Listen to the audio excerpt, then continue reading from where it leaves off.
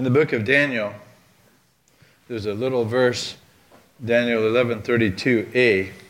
Thank you. And it says, the people who know their God will display strength and take action. Daniel, like Stephen, like many of the New Testament characters, had a strength in their relationship with Christ that was very evident. And that song that we sang, or we heard being sung so beautifully, was the idea that when God comes upon a man or a woman and he speaks to the heart, there is a settledness, a deep, deep sense of peace that no matter what you go through, you know the Lord is with you in it. Have no anxiety about anything, but by everything in prayer and supplication, let your requests be made known to God. And the peace of God that surpasses, that goes way above any kind of cognitive analysis, that peace of God, which goes beyond our understanding, will guard your hearts and minds in Christ Jesus. And one of the things that the Lord wants for you is to have that deep, deep sense of assurance that you are His. My sheep know my voice. They don't go after another. And that's the call that each of us have when we come to Christ, that the Spirit of God is given to each one of us so that we might experience all the grace and the love that God has for us. That's your inheritance. That's what we talked about in the book of Ephesians, that God is revealing Himself to us. And Jesus has redeemed us, and the Holy Spirit is restoring us in that relationship. And so you are a peculiar people. You're not like the world, for you haven't received the spirit of the world, but the Spirit which is from God, that you might understand all that God is. And we're all at a different point in our journeys. And so we all are at this point where we come before Christ with an unveiled face. But today, we're in a position in the book of Acts where we see that there are people who don't want to be involved with Christ. And so what you have in the book of Acts is a confrontation, a tension involved with a group of people who are religious and a group of people who really have a heart for God. And one of the things, the title is about exposing the Spirit. When the Spirit of God meets people face to face with an unveiled face, then becomes the whole work of redemption, restoration, and sanctification, so on and so forth. But Jesus would say we wouldn't follow somebody else because we know His voice. And yet, would you follow somebody else? A lot of people do. They want to hear Jesus. And I've heard people say, well, I tried Jesus and He didn't get me off of drugs. I tried Jesus and He didn't do anything for me, and my husband left me for that woman anyway. It just seems like we have a conception of what we want God to do that's based on our understanding. But would you follow somebody else who has a different thought? Jesus would say to His disciples, my words to you are spirit, and my words to you are life. In all of its fullness, everything that Christ comes for us is so that you would be alive in your spirit. And yet, there are many, many cults around us. I didn't know this number, but there were 10,000 cults, according to this expert, Stephen Eichel. 10,000 cults. And this particular cult, the Australian cult called the Family, is pernicious. And if you've ever been involved with a cult or understand how to get out of a cult, there's a voice, there's a spirit that's going on inside. But could you identify what a cult is? Could you understand if God's working here and somebody says, well, God's Spirit's working here, could you identify what a cult is? By the way, the word cult means worship. And culture is what you worship. So in our American culture, what we worship is the almighty dollar. We even put that on in this God we trust. But could you identify a cult? There's lots of things out there that are, quote, religious, that are, quote, spiritual, that are, quote, we're not organized religion, we are spiritual. And so it becomes a trendy thing to be spiritual. But when you start to ask people what they believe and what the basis of faith is, they turn away from the scriptures, and so they go to another book that explains the book instead of going to the original source. Now here's the question. Is Christianity a cult? Interesting question. You wouldn't think about that question because we're on the inside, but the cult of Christianity, defined as a group or church or organization whose central teaching and or practices are claimed to be biblical or representative of biblical Christianity, but are in fact unbiblical and are not Christian in nature. There are a lot of organizations, a lot of churches that will have a religious veneer, but when you get to the spirit underneath it, the spirit underneath it is not the Spirit from Christ. And therefore, is Christianity a cult? Well, it depends on who you talk to. It depends on your perspective. And this is exactly the issue we're getting here in Acts 7, because we're coming into a confrontation, a point in this book where we're following through this 2-volume section of Acts. Luke is the first volume, Acts is the second volume, and God wants to do the work on the cross. The Spirit of God's taking that cross and applying that gospel into salvation for not only the Jews, but for those who are beyond the Jews outside of Jerusalem, into Samaria, into Judea and the uttermost parts of the world. God is doing something, but this something is not really understood well because they didn't know about the Holy Spirit. At that, they had to learn about how to walk with Christ. And therefore, the real question is not, is it a cult? Is it biblical? And therefore, the tensions that the people in the book of Acts had to wrestle with is, this is our configuration. This is our model. We are Jews. We are, by nature, our training, our tradition, we follow God. Hear, O Israel, the Lord is one. And reverberating in the heart of the Jewish person is the whole Jewish identity. We are a called people.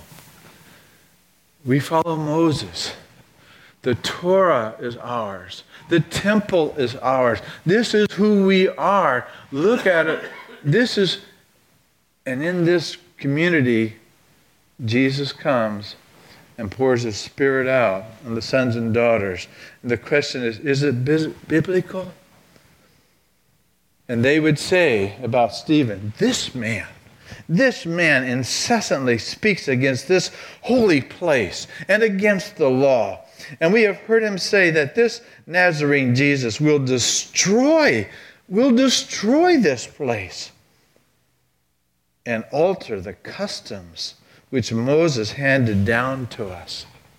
You're in the middle of a conflict, and I hope as you read the book of Acts, you go back 2,000 years and put yourself in their shoes. If you were a member of the Sanhedrin, if you were a member of the Pharisees, if you were those who wanted to be the zealots to want change in the culture, or if you wanted to say the whole thing's a mess, we're going to go to the desert and be mystics. We're going to find Christ our own way. But if you're back there, it is just as tense as it is today when it comes to the spiritual discussions. And yet, this clash of orthodoxies between these various groups are going to come down to two major questions. One, is it theologically biblical, or is it sociologically approved by a dominant group? And when you think about a cult, you have these two categories that you have to understand. But for the people in Acts 7, they are saying about Stephen and the 7 deacons that were called to go minister to the widows who were Hellenist in their orientation. These guys are illegitimate.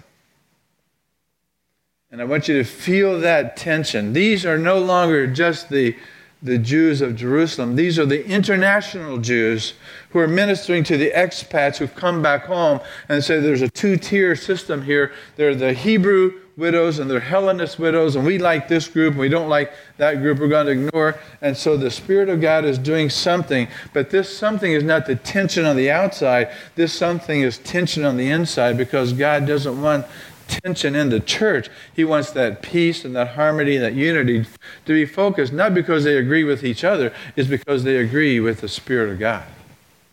And therefore, we're in a position here where they trump up the charges against Stephen, say, you are not of the same spirit as our God. 1, the charge. And 2, you're arguing against Moses, for Pete's sake. You can't be biblical. 3, you want to move us away from the law. 4, your Jesus says, tear down this temple in 3 days, I'll build it up. You've got to be kidding me. Could you not see how Christianity in the first century would be considered a cult? They wouldn't allow it. Because in their mindset, the presupposition that Jesus as Messiah would never be God incarnate in the flesh. It's inconceivable that God would break into human history, become a human man, born of a virgin, and do these things as a man, as a God-man. No way. The Messiah is going to come from heaven. It'll be a divine restoration. It'll be a divine kingdom. This man, Jesus, we can't handle. He doesn't fit into our theology. And therefore, they resisted Jesus. Are these things so? Stephen, your turn. The charge is against you. What's at stake here? What's at stake in this book is something that some of these commentaries even skip over a lot of these long passages that have to do with Stephen, or some of the passages that have to do with the role of the Jewish nation to bring into existence the kingdom of God. But what's at stake is the sense of biblical continuity. That God, what he did in the past, is doing now and will do in the future. This sense of God is at work, this continuity that the Jewish believers in the first century that you see here following the Messiah is biblical. It's theological. We are the logical heirs and the successors of the stream of the earlier faithful and righteous Jewish people. This is an important part of Stephen's argument back. And so he says, God. And he comes to the group and he says, brothers, friends, we're not your enemies. We're just like you. And the God that you talk about is the God that we talk about, the God of glory. The God of glory who called Abraham out. This God is the same God. We're on the same page, brothers. And this God that we are talking about called Abraham, and he goes into this glory of God. And the first thing that Stephen does when he gets into tension is to find this connection point where they associate. We're not against you. We're with you. And therefore he says, this God of glory. And by the way, this name, the God of glory, is not used very often. Psalm 29, who is this King of glory? Who is this Lord of hosts? The Lord strong and mighty. This one that David talked about is the one we're talking about. What God did with Abraham, this God of glory, God did with Jacob, God did with David, God's doing with us. And therefore, they listen. Instead of being in an argument for a while, they're quiet and they're listening to Stephen as he's talking about, yes, these things are so. And with Moses, the spirit of Moses, his heart was, he was so intimate with God, he was called the friend of God. Of course, we're not going to be against Moses because the faith that Moses had as the prophet, Moses said he's going to raise up another prophet. We're with you. We agree with you. We agree with you on God. We agree with you on Moses. And we understand that God is working this law out because we have been given the covenants. We have been given the promises. We are on the same page. And this temple, God doesn't dwell in a temple. We know that. We go to the place to worship, but God has changed that. And so as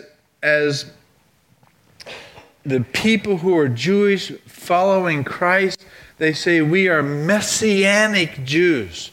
Now here's a question. Can a Christian be Jewish? You ever think about that? One person I know, Jeannie, said to me, well, I'm a Christian, therefore I must be Jewish. Because the spirit of the Jew is not just the external, it's the internal. And she would tell people that she was Jewish. Well, can a Jewish person become a Christian? Well, that sounds okay if you're a Gentile, but if you're Jewish, you wouldn't use the word Christian because Christian wasn't the code word until in the middle of the book.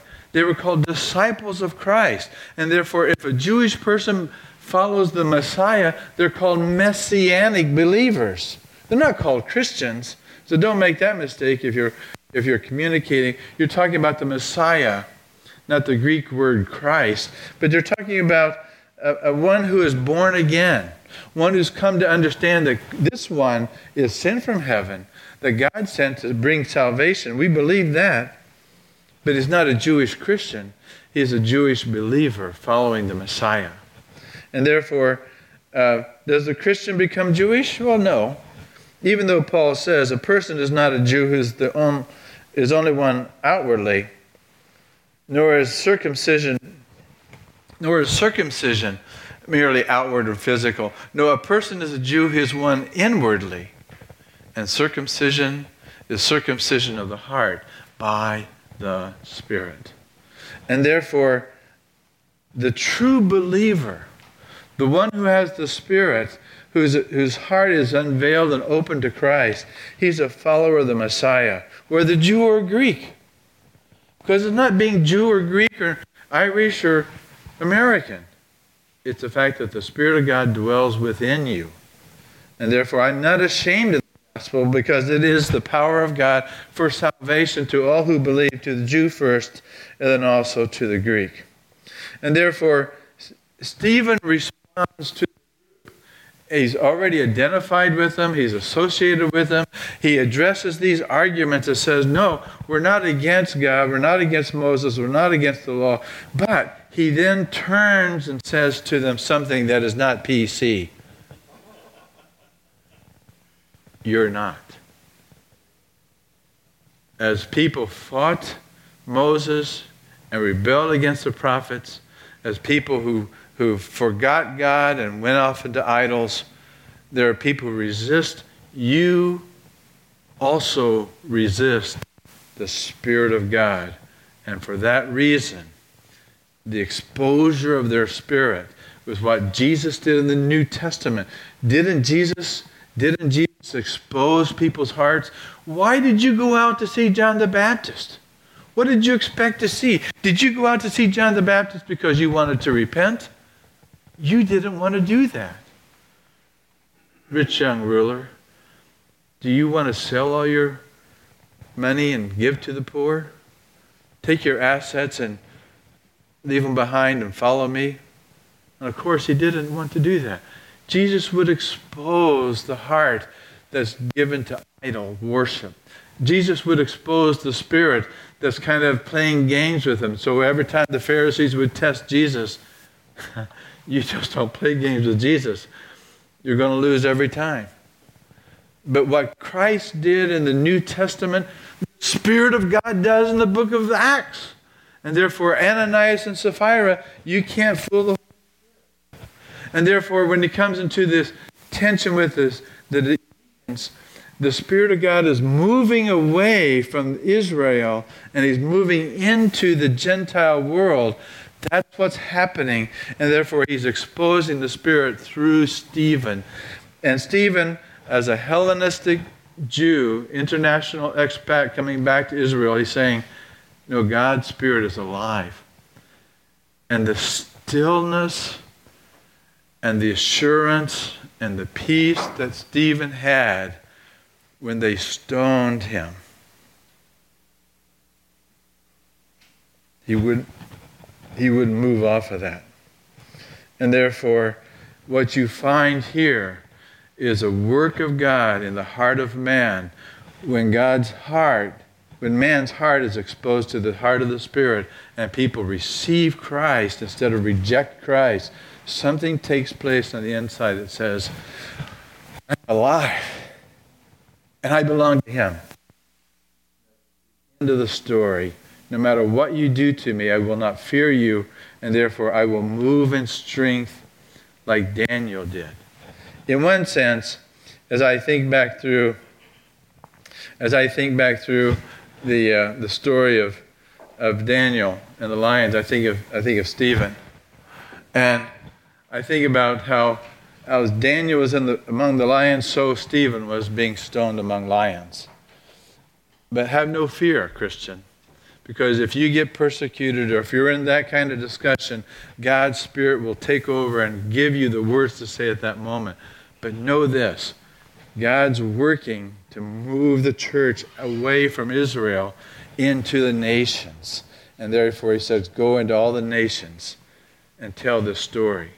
I love you. I came for you. And yet, when I came to my own, they rejected me. And therefore I'm turning away from them and I'm turning to the Gentiles. And that's the beginning of Stephen's argument, and that's the reason why they stoned Stephen.